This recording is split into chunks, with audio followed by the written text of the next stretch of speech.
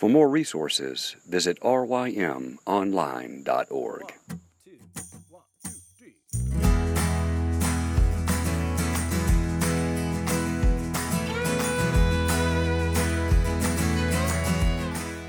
The Local Youth Worker is a daily podcast that's centered on 5 questions each week. Ranging from the practical to the professional, we're looking for answers to the questions you're asking. Whether you're in full-time, part-time, or even volunteer youth ministry, this podcast is for you.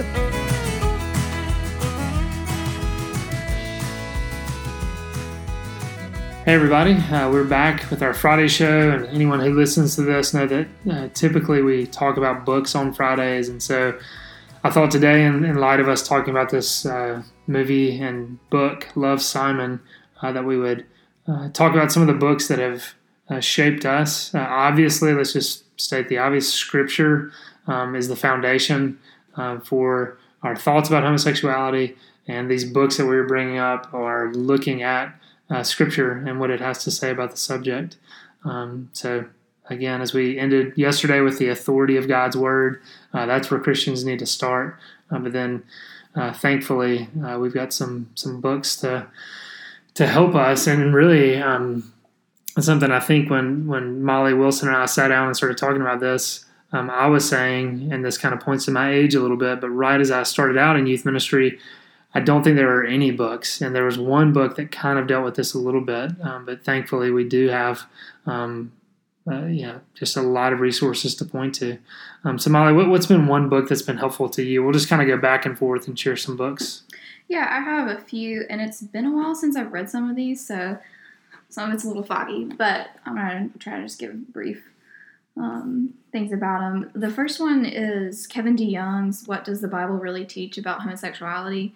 And we actually did a semester on this with our students at Pure Orchard a few years ago. But it's really good, I think, foundational in learning about homosexuality and what the Bible, as the title says, really teaches about it. Very creative title.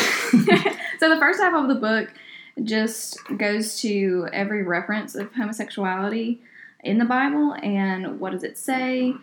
And then the second part of the book is answering objections that people have to homosexuality. And so it kind of helps you, I guess, as far as like apologetics, would you say that's accurate? Mm-hmm. And how you talk about it with other people that maybe disagree. Yeah, for sure.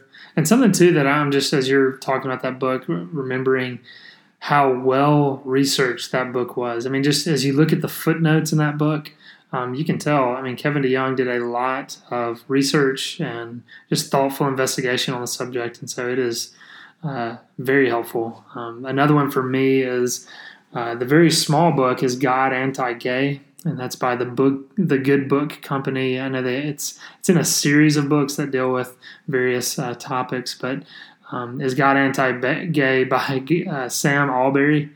And one thing that's just unique about that book is Sam Alberry is one who struggles with same-sex attraction, but he doesn't shy away from calling it sin and deals with it in a very gracious way at the same time. And so I just think not only is the book tiny and very accessible, I mean, you could read it fairly quickly, the fact that we're getting this perspective from a pastor who struggles with same-sex attraction is huge. So I think it's just one, every Christian should read. Yeah, my next one is Compassion Without Compromise by Adam Barr and Ron Citlau. I don't know how to say his last name. I don't know. It's Citlau. Yeah. Sorry, apologies to, would you say Ron? Ron. Yeah, apology to Ron. And this one, I read this one while I was teaching a semester on Kevin DeYoung's book. It was a good one to kind of have alongside of it because Kevin DeYoung's book is very good in having the scripture and all those things. I don't want this to sound negative, but for me it was a little bit drier, and Compassion Without Compromise was just a good balance to bring in the relational side of things. They do a really good job of just talking about, like people that struggle with this are people. And we need to approach them in humility, because we also are sinners and we've got our own stuff that we're struggling with. And it also, like the one you were saying is God Anti-Gay, one of the authors, Ron, actually has struggled with same-sex attraction. So it does offer that perspective as well, which is really neat to hear that. It just, as the title says, compassion without compromise, it does stress the importance of taking Scripture seriously, but also to approach people with compassion and to be loving towards them. And there is a way to speak the truth in love. Mm-hmm. Yeah. And another one, too, that comes to mind is Paul David Tripp's Sex and Money. And I think it's actually been re-released this year under a different title. I think, if I'm correct on this, that it's Sex in a Broken World, How Christ Redeems What Sin Distorts. It seemed like, anytime Paul David Tripp releases a book, I'm going to be interested in it because he's just done some phenomenal work. And I remember seeing this one and then looking at the table of contents, and I'm fairly certain it is the other book, Sex and Money, but they're, again, just dividing those two and re-releasing it. But that book was just very helpful in giving a biblical sexuality.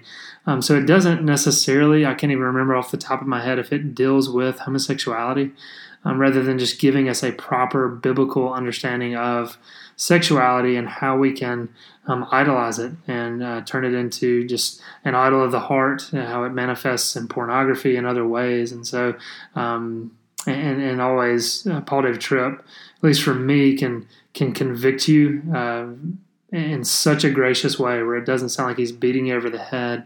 But anyway, it's just a very good book I would recommend. And then my last one is Love into Light by Peter Hubbard. This one is kind of similar to Compassion Without Compromise in the way that it is talking about the gospel and the church and how we are to see all people as image bearers. And one good nugget from this book, he says, we can't have mercy or compassion if we see them, those that struggle with homosexuality, as abnormal. And I think that is a lot of people's initial response to homosexuality, or even to this movie Love, Simon, that we've been talking about all week, is like, ooh, yucky. But it is so important for us to see people that are struggling as people and not as abnormal, that they are image bearers, and we need to treat people with dignity and respect. Yeah, that's a good point. That's something, too, you're triggering a thought. In Vaughn Roberts' book, Transgender, it's a Talking Points book by the Good Book Company. He said just at the beginning, let's be reminded these are not issues we're talking about. These are people who are made in the image of God. So I think that's always a helpful reminder. Just a few other things. I'll go kind of quickly through these, but also want to mention Rosaria Butterfield's Secret Thoughts of an Unlikely Convert. She was one who was not a believer and in a lesbian relationship, and was converted and left that relationship. And one thing I like about that book is just the critiques she gives to the church. Because, again, she completely embraces a biblical sexuality now. But, again, coming from that perspective, gives us some very good critiques we need to hear. I also think of Al Mohler's We Cannot Be Silent. For any of those who listen to the Briefing podcast, there's a lot of the content in there. But I think it's just an excellent book we need to hear. And there's one section in there where he traces out kind of the history of how we've gotten to embrace more of a same-sex attraction agenda. And he kind of traces that through our culture, which was just very helpful to kind of understand where we are as a culture. Another book I think everybody needs to own, this is just one that needs to be in everyone's library, is God, Marriage, and Family by Andreas Kostenberger. And then I think David Jones is also a co-author on that book. But that's a book that covers a ton. So many issues on parenting, on disciplining your children, but it also gets into homosexuality. So that's just, I think, a good book people should own. And then the last book I'm briefly going to mention is Love Thy Body by Nancy Pearcey. And the reason I'm briefly mentioning it is because I just started reading it.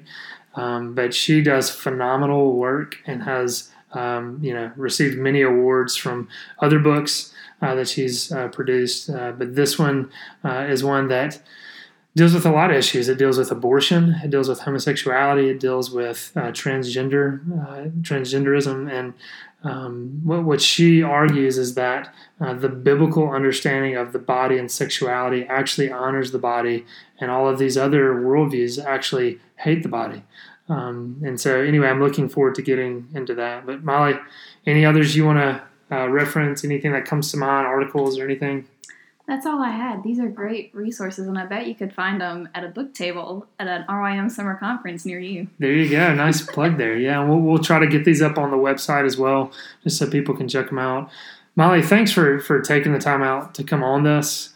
I know, as we both said from the beginning and at the outset, this was intimidating to talk about. We know this can cause people to get frustrated, angry, but it is something that we've got to talk about, and we hope that it's helpful for parents and youth workers, that some of what we said this week would encourage those. So thanks for being a part of it, Molly. You're welcome. Thanks so much for tuning in this week to the local youth worker. As always, we hope you've been encouraged and equipped in your call as youth workers. If you take time to rate this podcast on iTunes, it would greatly help us. As always, we want to thank Joe Deegan for providing the music and encourage you to go out and purchase his newest CD, Cover and Title Page, which you can find at iTunes. See you guys next week. Have a great weekend. Oh, come and buy without money. Oh, come and feast without